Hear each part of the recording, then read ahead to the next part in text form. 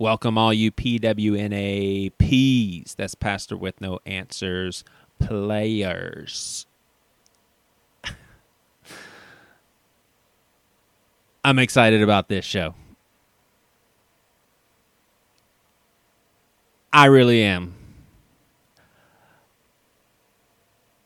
Our guest is Eric Zimmer, and I'm going to stop doing those awkward pauses because I'm sure some people have turned it off, or they're like, man, they didn't do a good editing job. What in the world is going on? So this is Joey Svensson, the Pastor with No Answers, and we want to welcome all of you. I'm excited about this show, and not because of yours truly, the host. I'm never excited about that part of this show. In fact, I wish that I could do this show without me.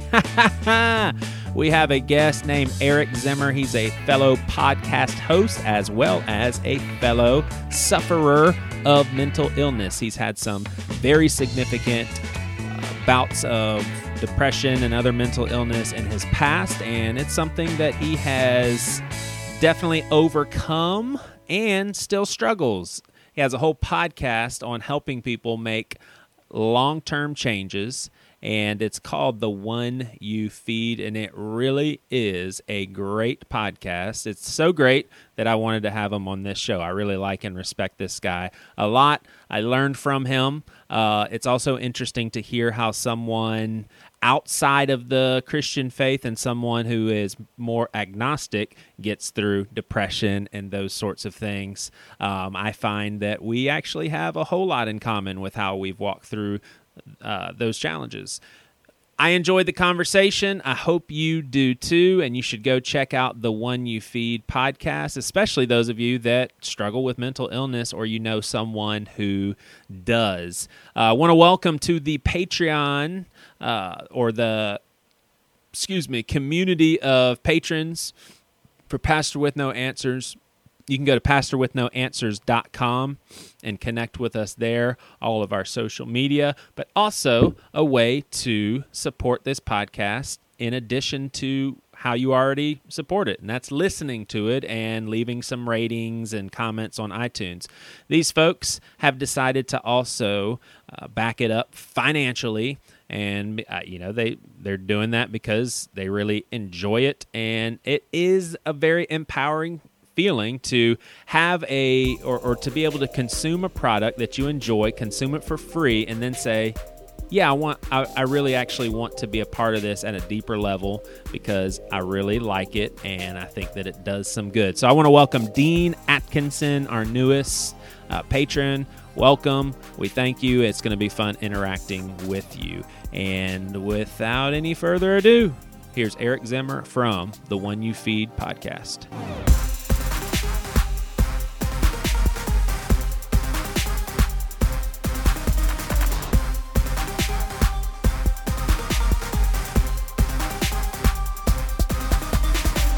All right, well, this is the Pastor with No Answers, and we are here with Eric Zimmer. And, I don't know, 7-8 months ago, I was on his podcast, which honestly is super, super impressive.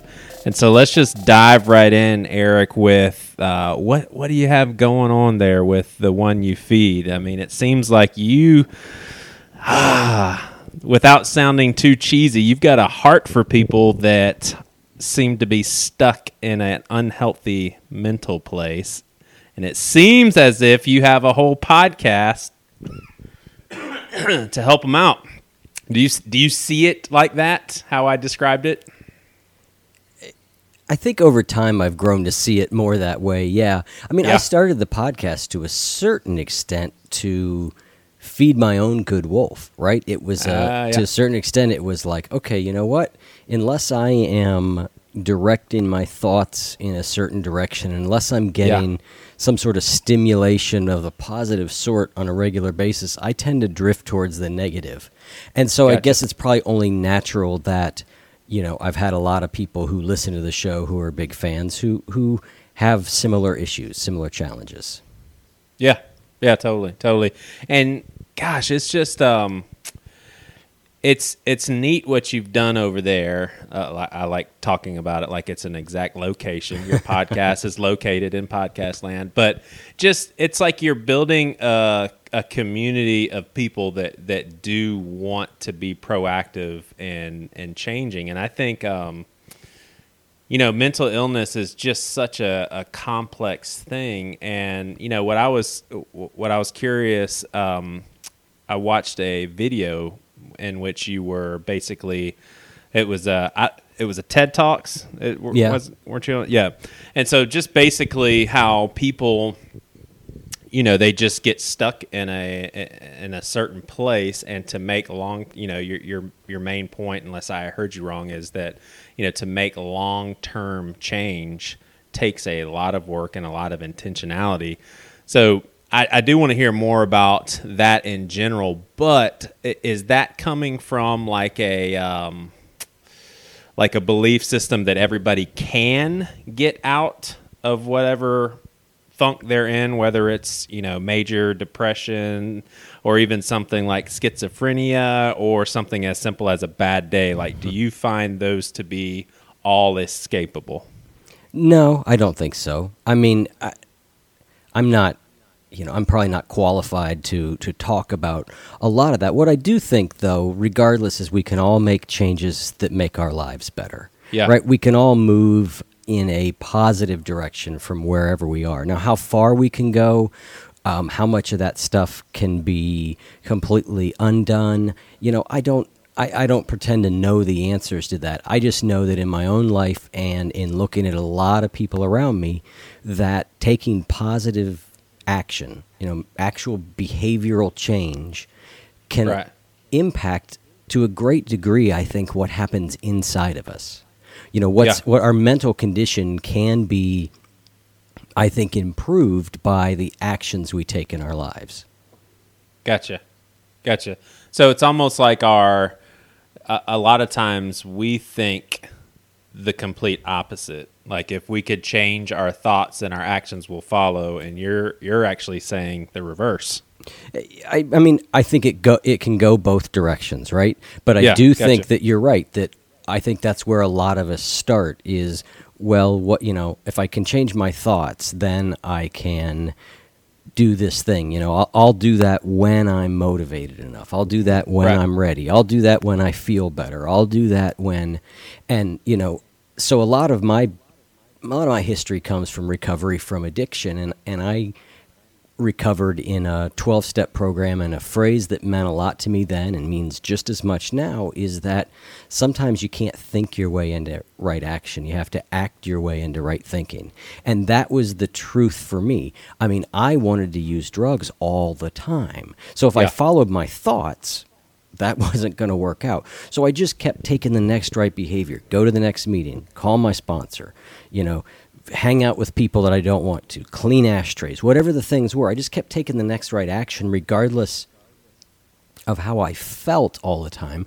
And I noticed that over time then the feelings started coming in line. It's the same thing, like I can be in a depressed mood or I can be feeling kind of down.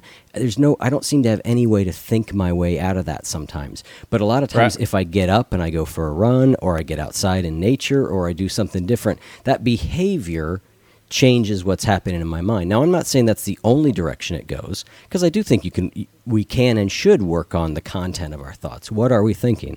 Is what we're thinking true? Is it useful? But I think we can get stuck there, and if that way isn't working, a lot of times it's very helpful to just invert it and go after the behavior to start with. Yeah, gotcha. So, I mean, you're basically coming from a position of experience and personal study and all that. Like, this isn't necessarily your field. You're not a psychologist or anything, but I mean, you're someone who has really been in the trenches of this stuff. And I think you were even telling your story. I mean, you basically had a decision to make, like, this is going to kill me, or I can go ahead and change. So, I mean, it is basically what you express and what you teach and all that stuff a result of your personal experience and how you climbed your way out of that hole? I think it is to a large degree. It's not my field. I've not been trained to do this. Now I've been in recovery for the better part of 20 years. And so, I've sponsored hundreds of people. So there's a lot of experience there. I've, interviewed at this point 190 some people on the show, so I'm listening to them. But no, I've never been formally trained in it. And I tend to not want to talk about anything that I don't have some experience with myself, If I haven't done it or haven't experienced it, it's very difficult. Like, people come to me and be like, well, how do I get sober? And the only thing I can say is, like, I got sober in a 12-step recovery program. I'm not saying that's the only way. I'm not even saying that's the way you should. It's just the only way that I know right now, right? That's what worked for me. And so, I'm very hesitant to say, well, you know what? Yeah, you've got this heroin addiction, but I heard that if you did this, this, and that, it might work. I mean, that feels ingenuous to me and dangerous. Yeah, totally. So tell people about the analogy that is basically intertwined with every one of your shows. It's basically the logo of your podcast, and give people a snapshot of that. Yeah, the show's called The One You Feed, and it's based on an old parable where there's a grandfather who's talking with his grandson, and he says, in life, we all have two wolves inside of us that are always at battle. One is a good wolf, which represents things like kindness and bravery and love, and the other is a bad wolf. Things like greed and hatred and fear. And the grandson stops and thinks about it for a second. And he asks his grandfather, well, grandfather, which one wins?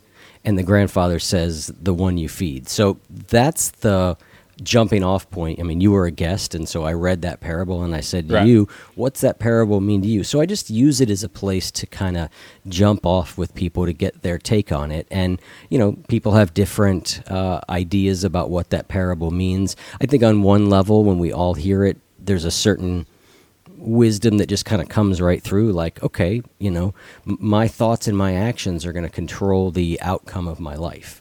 What am I going to do with that? Yeah, totally.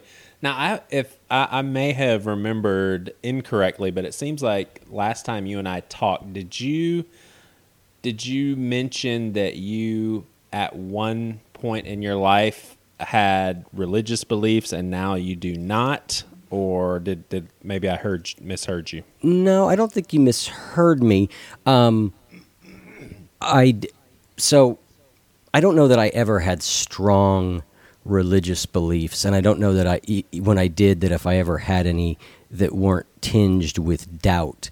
But I've always been very interested in, I just guess I'll say, a spiritual search. What are we really, underneath all of this, and an idea that what kind of happens on the inside of us is every bit as important as what happens on the outside of us. So I've always had that, but I don't have a traditional religious view. I don't know that I align exactly with any one particular religion.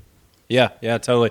So when you think through people's mental condition and people finding purpose in life and, taking a 180 and getting out of drugs and all that stuff, from your perspective, if there is no, and the last thing I'm trying to do is any sort of debate, just to let you know that up front.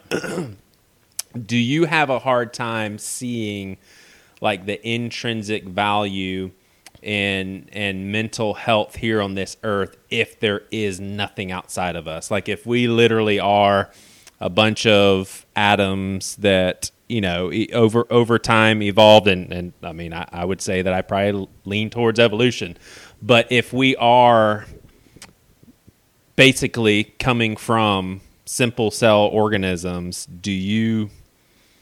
does that, put your brain at like a pausing place of, gosh, what's the point of all this? Like, what's the point of trying to be okay mentally if once we die, we're gone, end of story? Sometimes, yeah. I mean, I definitely think, and I don't pretend to know the answer to any of it. So I am not like what you would call an atheist, right? I think I'm an agnostic in the truest sense of, like, I really have no idea. You know, there's a lot of stuff that I don't think I understand or can explain, and I've found that a lot of the principles of a religious or spiritual life work, even if I don't know why they work. Yeah. That said, the question of the meaning of life is a tricky one, right? If, as I sometimes do, I don't believe that there is a guiding purpose exactly behind it, then yes, it can sometimes feel like life has no meaning. But what I found is that what I'm after a lot of the time, and I think a lot of people are after, is not a meaning of life sometimes as the experience of being alive in life and feeling like we're engaged. The example I sometimes give is, if I walked outside right now my door and I saw a dog there that had broken its leg and it was whimpering and it was crying, right? Yeah. I would know that it mattered that I took care of that dog. There's nothing you could tell me that would make me go, no, that's not important. You could be like, well, that dog is one of 10 billion dogs that have ever been on the earth, and we're all going to die anyway, and we're infinite and small, and it's all pointless. But in that moment, I would know at some level that I can't explain that it was important that I took care of that dog.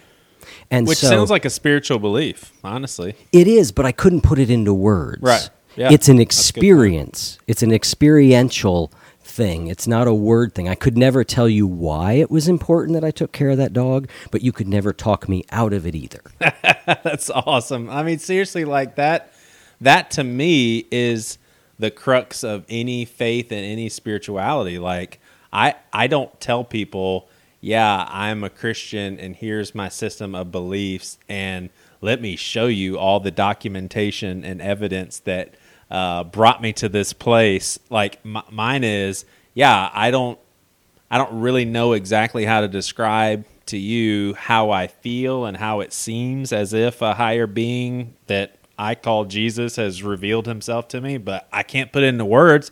But I can't deny it. I mean, that's like exactly how you just described it. I think that is, and it's important. Like, it's important that you take that position, because if you don't, you're basically trying to make fact out of your own experience, which just makes you sound stupid. Because someone's like, "Well, great, I'm glad you experienced that. I didn't. Yeah, thank you." When I got sober in AA, I mean, AA is a 12-step program, is very religiously based. I mean, it comes right out of the Christian faith, right? And there is a, belief in a higher power. There is a belief in God. And, we say the Lord's Prayer after every meeting, right? In a lot of places. And so when I was getting sober, I had this sense of like, I have to believe in God. That's what this is. I'm going to die if I don't. And so I really tried to do it. I took all the actions and I got sober. And then a crisis happened in my life. My son was 2 years old and my wife at the time left me for someone else, and I fell apart. And what I realized in that moment was that I did not have a spirituality that really worked for me. Yeah. Right? What I had was, I'm trying to believe these facts that somebody else is telling me, but it's not really an experience. And so when I that went on, and I stayed sober for a while, and then I drank again for a couple years, and I came back to recovery, and that's been about a decade ago. And when I came back, I was like, I have to find something that works for me. I do believe that a personal transformation is critical in order to give up an addiction and live in any kind of satisfied way. We have to become different. And I believe it's a pretty fundamental change. And so I was like, well, what can I do? And what I realized is what I believed in was that there are these spiritual principles, kindness and love and honesty and caring for others and not clinging so tightly to what I want, that there's these spiritual principles that I know when I do them, my life is better. I am a better person. I'm a happier person. I don't know why. I don't understand what underlies them, but I have that experience. And so I just kept it that simple for myself, which said, when I live this way, my life is a lot better, even if I can't put it into words. And I realized, I do believe that. I do believe that if I live by certain principles, if I act in a certain way, that I can handle whatever life brings to me. And one of those spiritual principles is the idea of help from others. So, it's not like I can do it all. It's a sense of like, with these principles, with the people around me, with the right support, then I can handle what's thrown at me. And that's kind of the spirituality that carries me through. Yeah. So when you had that experience, that heartbreak of your wife leaving you, so if I'm hearing you correctly, you were like, okay, I don't really have any sort of foundational spiritual way of thinking. So at that point is when you get to a place where you're just like, okay, I need to decide on that. And then you discover, okay, there's a certain good way of doing things, and that feels intuitively good. Sort of. That happened over a long period of time. You're like sort of outside of you sounding ridiculously stupid. Yeah. So. No.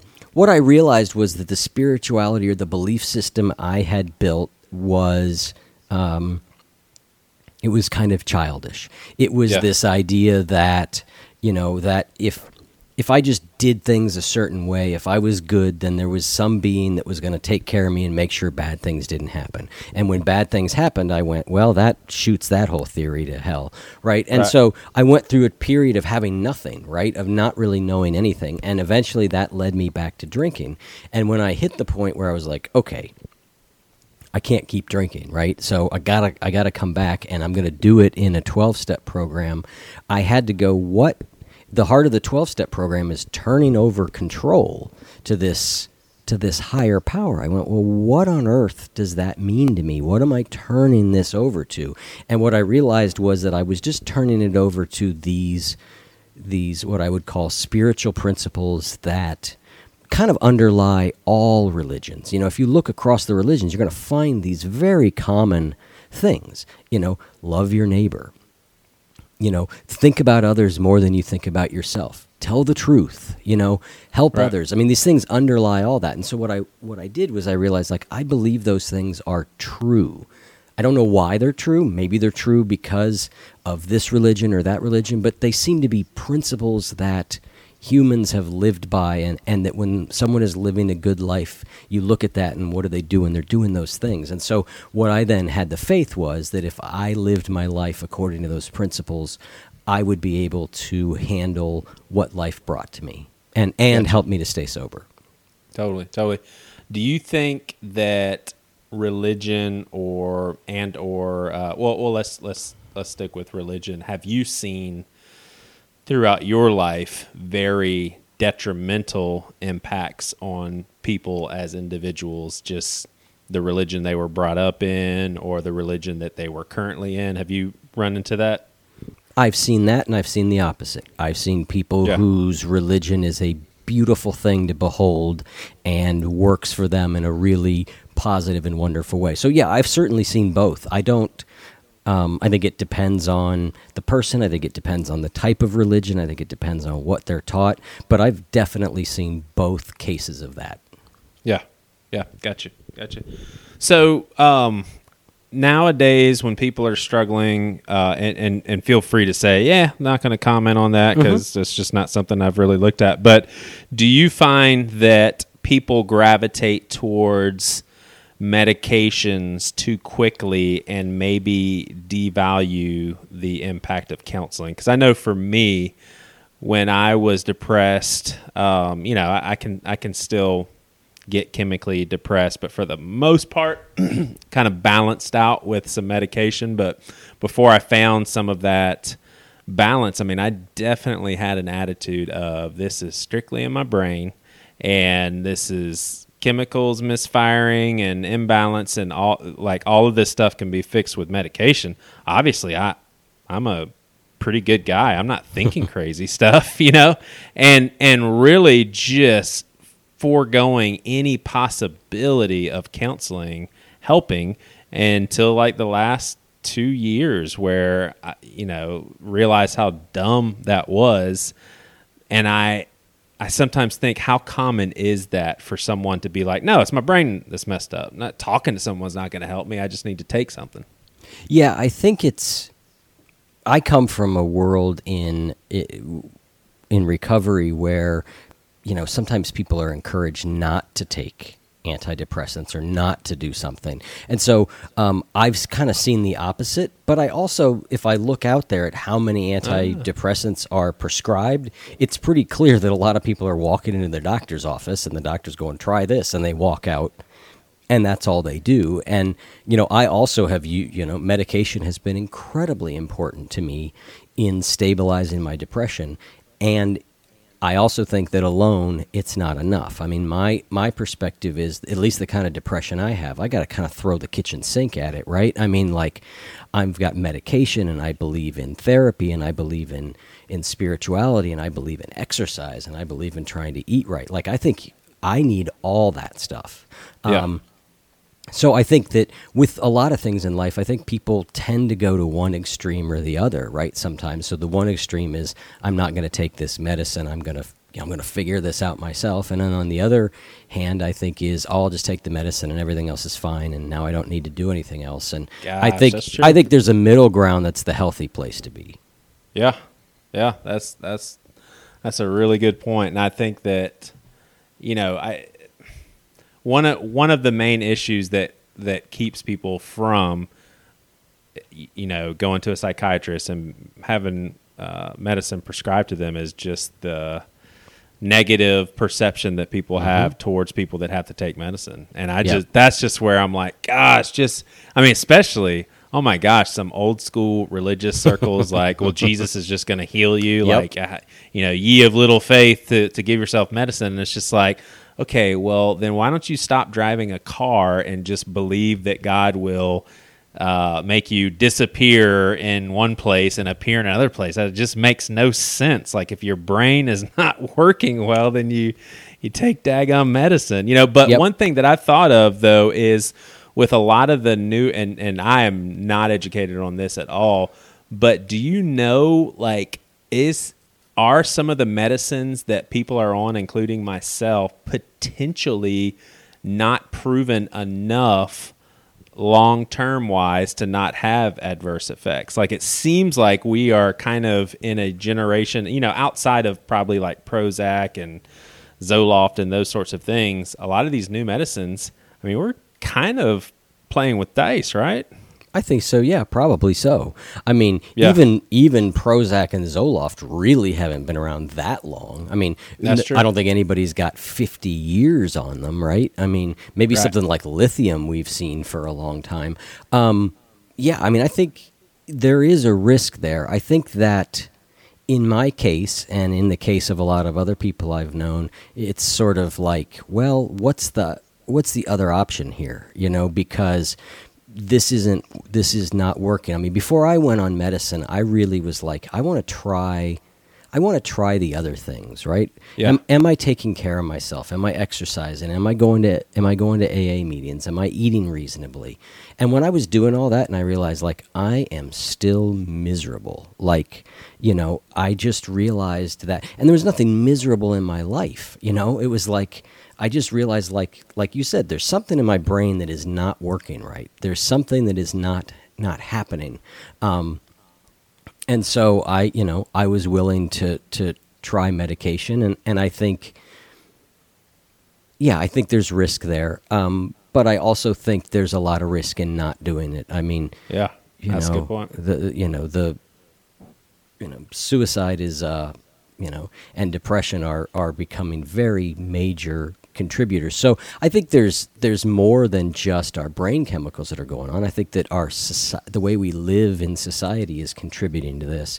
But I think sometimes it's very difficult after a certain point to tweeze apart, like, is this a physical thing? Is this the way I was raised? Is this the way I live? That stuff all comes together in a way that is so complex.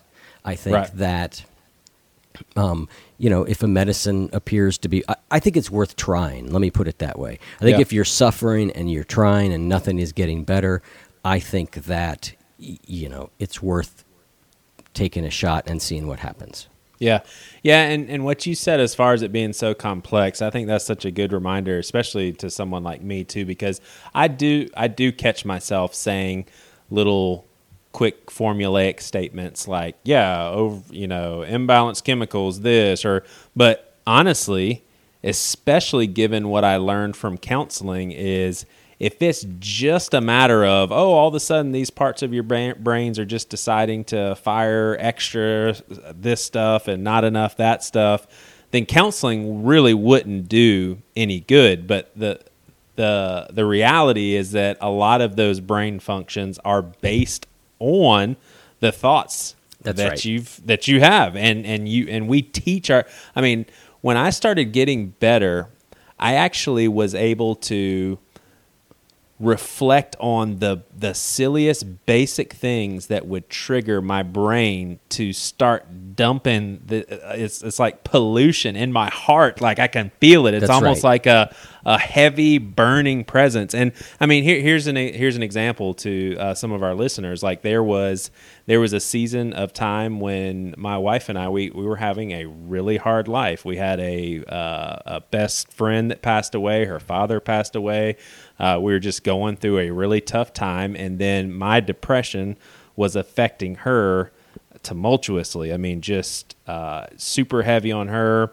And so whenever she would call me during the workday, like I dreaded that conversation because I knew I wasn't going to be able to give her any glimmer of hope because I wasn't at a hopeful place in life, and she's probably calling just to get a snippet of I think we're okay, and I couldn't give her that. So those phone calls of my wife, the woman that I love, when I saw her name pop up on my phone, it triggered that feeling of this is just going to be bad because I can't do anything for her, and it's just going to make me feel worse. And I had to. So when I got better, and there wasn't all of that, all those mixed emotions with a phone call from my wife, I still had to train my brain not to react that way because I welcomed the phone call. I'm like, oh, my wife, I want to hear what she's up to. But my brain was like, no.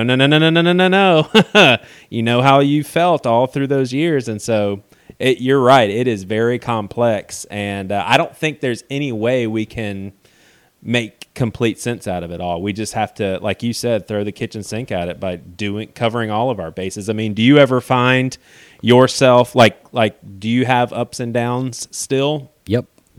Yeah, I do. Absolutely. And they feel very physical to me. They feel it's like I can't find any pattern in it. I can't find this happened and now I am kind of feeling down. I sometimes I almost feel like it, like we may have talked about this when you were on the show, but I think about it sometimes like the emotional flu. I'm like, it just feels like, when you get sick, sometimes all you're going to do is ride it out for a few days. It's like, okay, I'm sick. My body's not responding. Let me just take care of myself and hope this gets better. So I definitely have ups and downs, but they're not dramatic. And I also do think in the same way that using the flu as a metaphor works, I think once you have the flu, right, you just you're in it. And I think you're the one who said this, which was, there's lots of things we can do, though, to try and prevent the flu. Doesn't mean we're always going to prevent it, but I'm much less likely to get the flu if I'm getting all my vitamins and I wash my hands 3 times a day. You know, I might still get it, and once I get it, well, there it is. I just got to take care of myself. But I have ups and downs, and I think your example you gave of talking to your wife is so true. It's that we try and separate it into it's the thoughts I'm having or the feelings I'm having or the chemicals that are happening. They're not separate. They're the same. You can see this very clearly by, if you get scared, which is a thought process, right? Adrenaline is going to flood your system. Your thoughts just caused that very clear physical reaction. And so these things they're not different things. They're all tied together. Now, making sense of which one influences which and how and all that is way beyond me. But I think that being okay with the fact that they're combined is helpful. I mean, we had a guest on the show who wrote a book called Suggestible You, and it was about the placebo effect. Right. And what blew my mind about this was that, like, it's not just that people are having the placebo effect think that maybe they're not in pain. Like, the chemicals that for pain aren't there. It's not imaginary. I mean, it's imaginary in the sense that they thought it, but the physical reaction that happened is very real.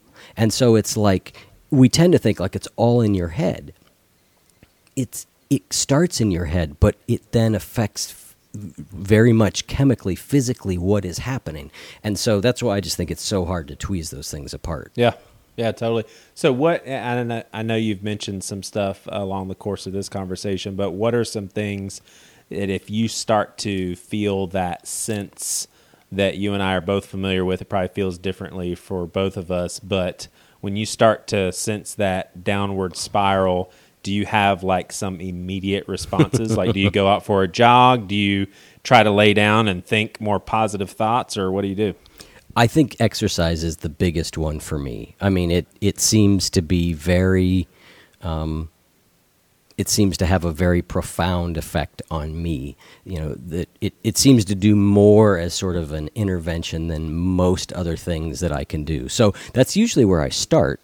You know, I've got a list of like 8 to 10 things that each day I go through and I check off which of them I did. Now, I'm not going to do all of them every day, but what I've found is if I'm doing a decent number of them over time, then my incidences of depression are less frequent and they're far less intense. And, you know, those things are, obviously taking medicine is the one that's like every day, but, you know, for me, it's exercise, it's meditation, it's going out into nature, it's, am I connecting with the people around me? Did I have some sort of interaction with my friends, with my family? You know, have I taken a chance lately to look at gratitude in my life? Have I played guitar? I mean, it's stuff like that. Those things I know are all kind of good for me. Again, I don't do all of them every day, and depending on where I'm at, but I just try and, the reason I have a list of, you know, a good number of them is that I figure whatever place I'm at in my life, whatever is happening, I can work some of those in. And so that's kind of the way I go about it. But exercise is the one for me that I have most been able to see, like, if I don't do that, if I don't exercise, it's not very long before I just start feeling like crap emotionally. Yeah. I wish it wasn't that way. I really do. Right. But it just is. And how about what you put in your body? Like, are there things that maybe you've learned from some of your guests, or just things you've put into practice, such as red meat or sugar, like avoiding those sorts of things? Well, I think sugar is a troublesome one, and I think I've experienced that sugar for me is another, kind of like alcohol. There's a little all or nothing effect to it for me. It's like when I'm like sort of eating sugar, if sugar comes across my path, I'm going to eat it. You know, it's just going to happen. I'm going to walk by the candy bowl that's got the M&Ms, and I'm going to take a handful. Right. And if I'm out to dinner, I'm going to get the dessert. But on the other hand, if I kind of turn that off, then I'm able to walk by the candy bowl without a whole lot of trouble. So sugar's one. I'm vegetarian. I don't know. I can't say whether that has done a lot for my, you know, mental health. I don't really know. I just try and generally eat, I try and eat, you know, the way pretty much everybody can agree you should eat. You can be paleo, you can be vegetarian, you can be all these different things, but all these people seem to agree, like, eat, you know, unprocessed real food. Yeah. You know, and but I don't know that I can tie that exactly to my mental health, but I certainly know if I eat like crap for a few days, I feel like crap. I mean, I think that I sometimes jokingly call it the bad news about feeling good, and the bad news about feeling good in my experience is that you have to take care of your body. That's part of what it is. And I wish there was an easier way. Right. Oh, yeah. But in my case, there's not. You know, if I eat a ton of sugar for a few days and eat, you know, just, you know, Cheerios and you know, nothing but, I'm going to start to feel like crap. And so, it's, But I'm also not like, it has to be exactly this way. Like, if I just eat chia seeds, then everything is fine. I'm just a little bit more broad than that. Like, I just try and eat decent. Yeah, totally. Well, let me let you go here in a second, but tell us, this one caught my eye and I haven't been able to listen to it yet. What did you learn from Florence Williams as far as nature and how that can impact people? Because basically in the notes it just says how spending time in nature and connecting there can actually help someone with depression. Is that a universal thing, or probably just for certain types of people? Well, there's a variety. She references a lot of different studies from a lot of different cultures that seem to show that being in nature helps depression. It helps reduce blood pressure. It does a lot of different things. Now, the book is interesting because it explores, like, nobody's entirely sure exactly why or what the effect is. And again, I can't, I don't know that does it work for everybody, but in randomized studies of enough number of people, there's enough scientific data that seems to say, as a whole, people respond well to it. I mean, it's one of those things that I know for myself is absolutely true. I didn't used to think that way at all about myself. I never really thought of myself as that way. But sometime along the way, I kind of realized, like, oh, if I get out in the woods for a little bit, like, I just feel really different.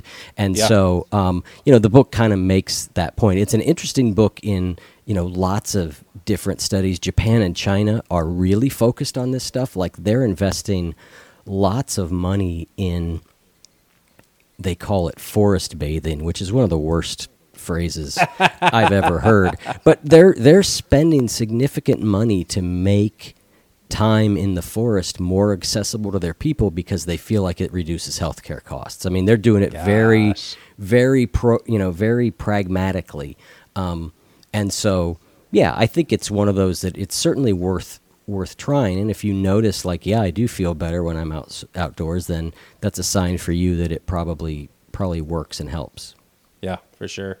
Well, for those of you that, may struggle with, just changing habits or thinking more positively, or maybe you have mental illness, know somebody that does or struggles. I mean, what Eric is doing in the podcast world is he literally is throwing the kitchen sink at all of this, because seriously, he is tapping into different people that are tackling this from different angles, and all of it's important. And I think, for someone who really wants to be proactive in maybe figuring out some possible solutions and getting help, honestly, and I'm not just saying this, your podcast is probably a good place to start if people are really willing to dig in and listen to the episodes and hear all these different perspectives. So I really do appreciate your work, man, and honestly, that was one of my biggest motivations to have you on my podcast, is just to get word out, man, because I like what you do. And I know that means nothing coming from a dummy like me, but hey, whatever it's worth, man, we appreciate it. No, I appreciate it. I loved having you on the show, and I'm glad we got to continue our discussion. So thanks so much for having me on. Yeah, definitely. And where can people go? Basically, the oneyoufeed.net, I think, or without the though, just oneyoufeed.net. Yep, all spelled out, ONEYOUFEED.net. Yep, it's all right there.